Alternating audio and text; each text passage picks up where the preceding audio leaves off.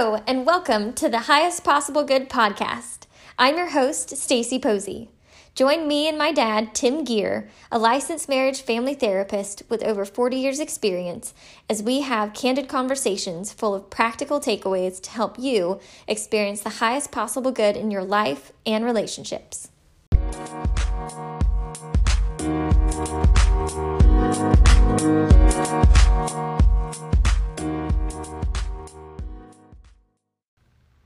All right, hello, and welcome to the Highest Possible Good podcast with Tim Gear, licensed marriage family counselor, and my dad. My name is Stacy Posey, and I'm your host. And today is Easter, so happy Resurrection Sunday. Happy Easter! It's wonderful. I know, he is risen. He is risen indeed. It's so good. And so many things are so good about Easter. I think some of the things, though, that can get in the way of enjoying holidays, though, for many, is anxiety about family interactions. So many things going on, especially in a year with COVID. Well, we're still dealing with so many of the aftermaths of that. And one of the things we're focusing on today is anxiety. What to do about it. Yeah, I was a little bit worried about it. Well played. Yes. And, you know, how to identify it within yourself is just kind of the common feeling of anxiety that, we all feel from time to time versus what is diagnosable anxiety, how to differentiate. And then really what, is going to be most useful for you guys today is what to do about it. How to get to that point of peace and, not waking up with stress every morning or being stopped by your anxiety or overthinking. So the notion inside of yourself that you are responsible, very responsible, for something that you cannot control, for an outcome you cannot control. Yeah. And as soon as you agree to that scenario where you believe, I'm responsible for X, even though I cannot possibly make X happen, the instant outcome is anxiety. Yeah, I can worry. Definitely relate to that. Even just, even my own experience where I can put a lot of pressure on myself with work. I wake up in the morning and I want these things outside of my control to work out correctly. Like I want people to know that I'm doing a good job and I want them to be pleased with my work or, all these things where it's other people's reactions or responses where, of course I want to just do good work on my own. That I have control over is like being diligent and just doing the work. But what I want from my people pleasing or whatever other junk I've got going on is like, no, I want them to like actually see that this has happened, but I have no control over that or how they perceive who I am or what I've done. Right. So when I make a suggestion like, let's evaluate your concerns in light of this way of thinking about it, this way of discerning between, am I taking responsibility for what I can't control? Oftentimes that starts to bring some clarity for a client, and sometimes it unlocks the worry. An example, like you just said, was that you want a certain outcome at work. You want your boss to be pleased. I'll just use that one simply. Yeah, simple example.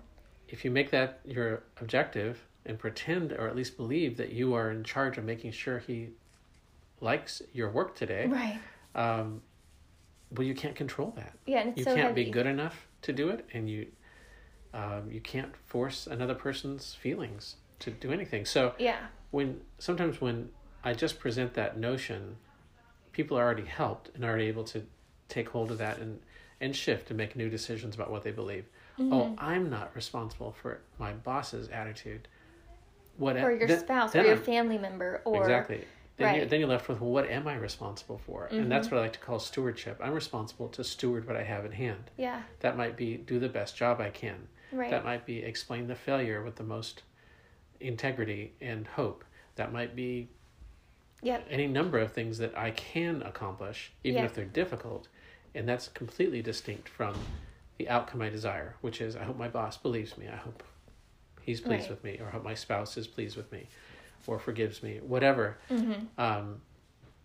It puts a different tension in place, which I think is constructive, which is, this is my responsibility. I get to steward this well and operate what I can control well, and I get to trust. Well, if I'm a believer, I get to trust God. to give favor for the right outcome that I desire. Yeah. And then that way, ask for it. The responsibility for what's out of my control is in his control. Yeah. And sometimes he says yes, sometimes he says no. But Right. either way, I'm not operating with anxiety the same way. Sometimes you're not owning it the same. a simple intervention like that, a conversation, as we talk about it in the office, begins to unravel and take some of the steam out of anxiousness. Yeah. And if it does that, then we're probably not looking at an anxiety disorder, a diagnosable disorder. If talking it through, getting perspective, can really turn a corner. Sometimes a client will share that they wake in the middle of the night, not woken by anxious thoughts, but as soon as they're awake, they'll start thinking them, and they keep them awake. Well, we also talk about interventions there where sometimes it's funny because people say, well, just stop thinking about it. And I say, well, you can't, because it's important. I mean, you're not kept awake by an unimportant thought. You're kept awake by an important thought. Yeah. But it's not the right time of day to do that. And you're not going to come up with the right solution at all at 2:00 in the morning. So what I tell them instead is to have a pen and paper near their bed, to turn the light on, take 15 minutes, write out what they're concerned about, write out the questions that are unanswered, write out the goals they want to see accomplished. Just get it all on paper. And sometimes they're able to just go back to sleep and review that in the morning because they haven't lost it. They haven't missed their concern, or it's all written down. They'll see it in the morning and can evaluate it in the right time of day with a brighter mind. And oftentimes people are able to fall asleep after that. Yeah. And it's a way of, again, that's not an anxiety disorder. That's managing anxiousness or worry. Yeah. Oftentimes people walk in the office and... Or even not in the middle of the night. That right, sounds like a pretty good... Or in the middle of the day. It's like if you're dwelling on something and you can't let it go. All right, just stop marinating and going through the same cycle over and over, and just stop. Write it down. Say, I don't actually have the bandwidth or the focus, or frankly, the energy. It's not good for me to just keep going and going on this. I'm going to just write it down, put it on a list, and come back to it later. So people evidence the capacity to shift their mind, to shift their thinking. Usually they're not in the ballpark of an anxiety disorder. Okay. It's when people experience that their mind is running them, that their mind is running them over, that their mind has chained them to the bumper of the truck and dragging them all over the parking lot, and they can't control it. We're laughing, but it's a terrible feeling. Yeah. That sense of I can't stop this is both frightening, and it actually increases anxiety on top of the anxious thought. So that's a whole nother category of more of a diagnosable condition. Yeah. Okay. That makes sense. So I guess the differentiating factor being if I can, if by getting a different perspective or thinking differently about the things I'm concerned about actually can help shift how I feel about it. This is just a stress. This is something that, it might be very strong. It might be something that really is affecting me. But if I can, experience a shift, then that's probably just a little bit of anxiety and worry, and that's not diagnosable versus, hey, if I literally have no control over this and it just keeps ramping and there's nothing that seems to help. That's when maybe, looking at definitely talking to a counselor and then seeing if there are any other interventions that might be useful. Right. Okay, yeah, that makes a lot of sense. Okay, well, one of the things that I know you talked about is often there are links between anxiety and depression. Can you talk to us a little bit more about that? Well, again, popular culture links the two oftentimes, and they're often diagnosed together. And the labels or the diagnoses are often accurate and fine, but the labels don't really explain where each one is coming from. Yeah. And my experience as a counselor is a lot of the time, maybe the majority of time, the depression itself is fueled by the anxiety. Anxiety is what is the starting point. Okay. And that has a wearing effect and a hopeless inducing effect that all contribute to a depression. So sometimes I find myself first wanting to treat and help with anxiety. How does anxiety lead to hopelessness? Like, what's that process? Well, it's like we were talking a few minutes ago. It's a sense of not being in control of your own thoughts and your own emotions. Let me back up a giant step. If you have diagnosable anxiety, there's an extremely strong physiological component to that called the adrenaline response. Mm-hmm. Literally, a part of your brain responds to a perceived threat, Mm-hmm. whether that's a thought or a bear coming at you, Mm-hmm. or the thought of something, and that immediately triggers the adrenal glands Mm-hmm. to release adrenaline, which causes a remarkably powerful, instantaneous physiological effect Yeah. that affects your entire body for a good 6 to 7 minutes. And if you aren't trained to recognize that and look at it and understand what that is, it can fuel and create more and more confusion, less and less mental focus, Mm-hmm. making you feel more and more subject to the anxiety itself. Yeah. So one of the aspects we talk about, in fact, almost in every first session, I explain what I just did, but in more detail about the fight-flight experience of adrenaline. Yeah. And I've had some people who can then interpret that very physiological set of experiences more accurately and understand that it will pass, and that's just a momentary experience. And that Yeah. actually reduces the level of anxiety and creates some hope that this isn't going to control their life forever. Yeah. By the time they come in my office, usually it's been years of Yeah. living with a level of anxiety that increasingly takes up more and more space, Right. more and more effort, more and more requirements to figure out how to cope with this and work around it and Yeah. live with it instead of solve it. It sounds exhausting. It is absolutely exhausting. And you can see how that would all lead to hopelessness and And depression. depression. Yeah. You're exhausted all the time from your own Mhm. mind, which you Mhm. can't get away from, can't get out of, Right. and you feel stuck. Yeah, absolutely. Well, that makes a lot of sense. Okay, so let's talk a little bit more about if we are, if somebody is stuck in either just anxiety itself or that loop sort of between anxiety and depression where they're sort of self-perpetuating to some degree. They each feed into each other. What are some steps to take? What can people do? Both, if you could speak to, kind of your maybe just low level first and then into like increasing amount of like, whether diagnosable or more extreme, just to maybe, I guess I'm thinking about like, I'm sure there are a lot of, listeners or just people who, I think to some degree, everybody experiences the highs and the lows of life, right?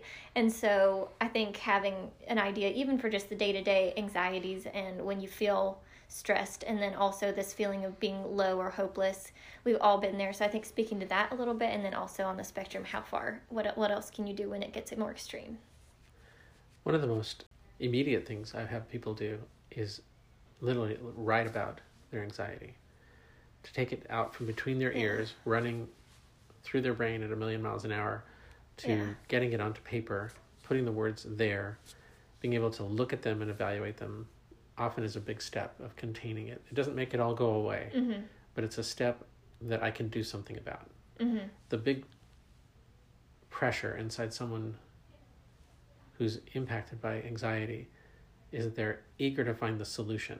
They have to find the solution. How do I solve this? How do I feel better? How do I, they don't, that all fuels further Yeah, I don't want to feel this way anymore. anxiety. Yeah. Now they have anxiety about anxiety. Right now, again, then they think about having Right. anxiety, and Right. I shouldn't have this, and then you got the shame. And they're trying to control their feelings, Yeah. and their feelings aren't subject to control, especially when, like I mentioned a moment ago, it's turbo-powered by the physiological component, the adrenaline aspect of it.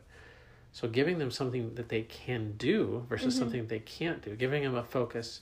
You can't stop thinking about it, but you can But you write can down what start you're writing thinking down about. what you're thinking about. Yeah. You can, and then you can evaluate that at a time that is not full of anxious emotion. I actually have, it's kind of funny, these days with cars and cell phones, you can have a full-blown conversation in your car and no one thinks twice about it. They assume you're on the phone.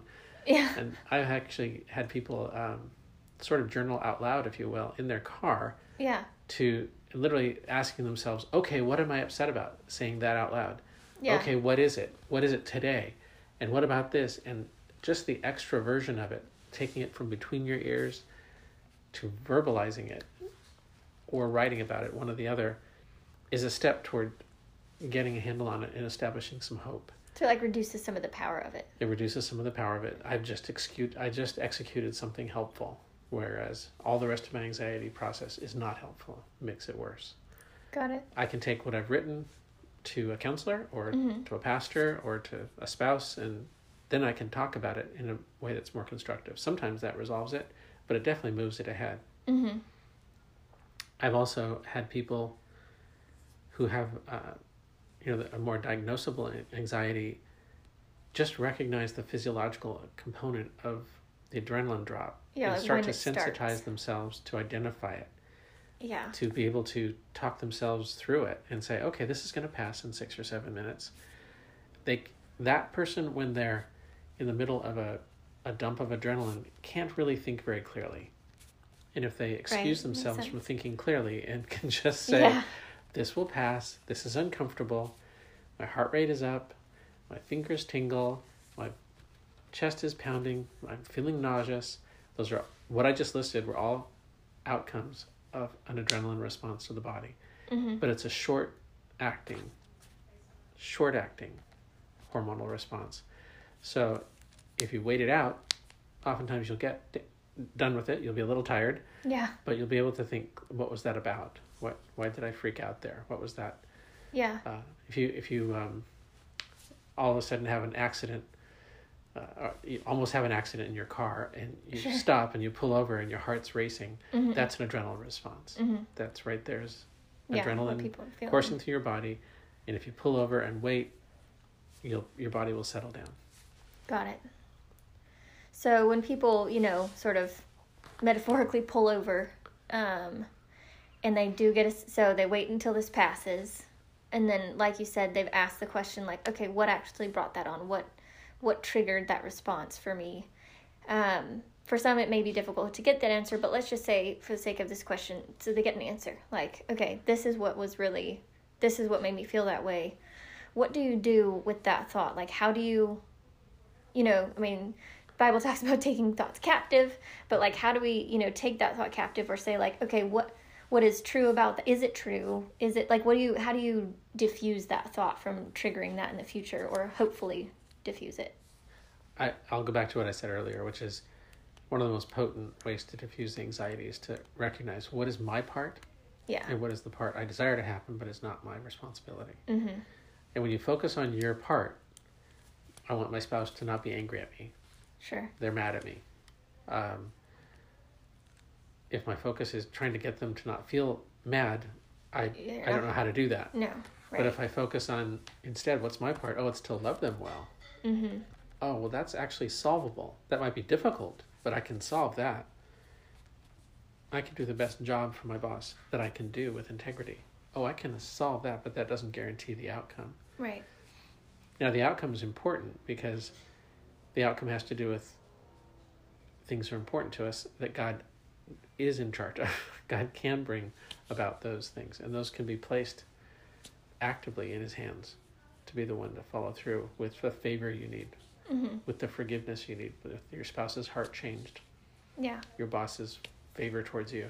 Those are all things that God can do on your behalf as you focus on the part you can do. Right. Yeah, that's good. Awesome. Well, thanks. No, I think that's really useful. So, sort of if we want to go on a spectrum going from left to right, if we're on the left side and sort of just in a place where, someone is feeling anxiety here and there, some stress, writing things down, even talking out loud to yourself to sort of go from these things banging around inside your brain to somewhere else that's a little more organized, whether that's on paper or just getting it out of your head verbally, all the way to, if it's really triggering a physiological response, we want to wait till it's over. So don't try to address it in the moment while you're freaking out.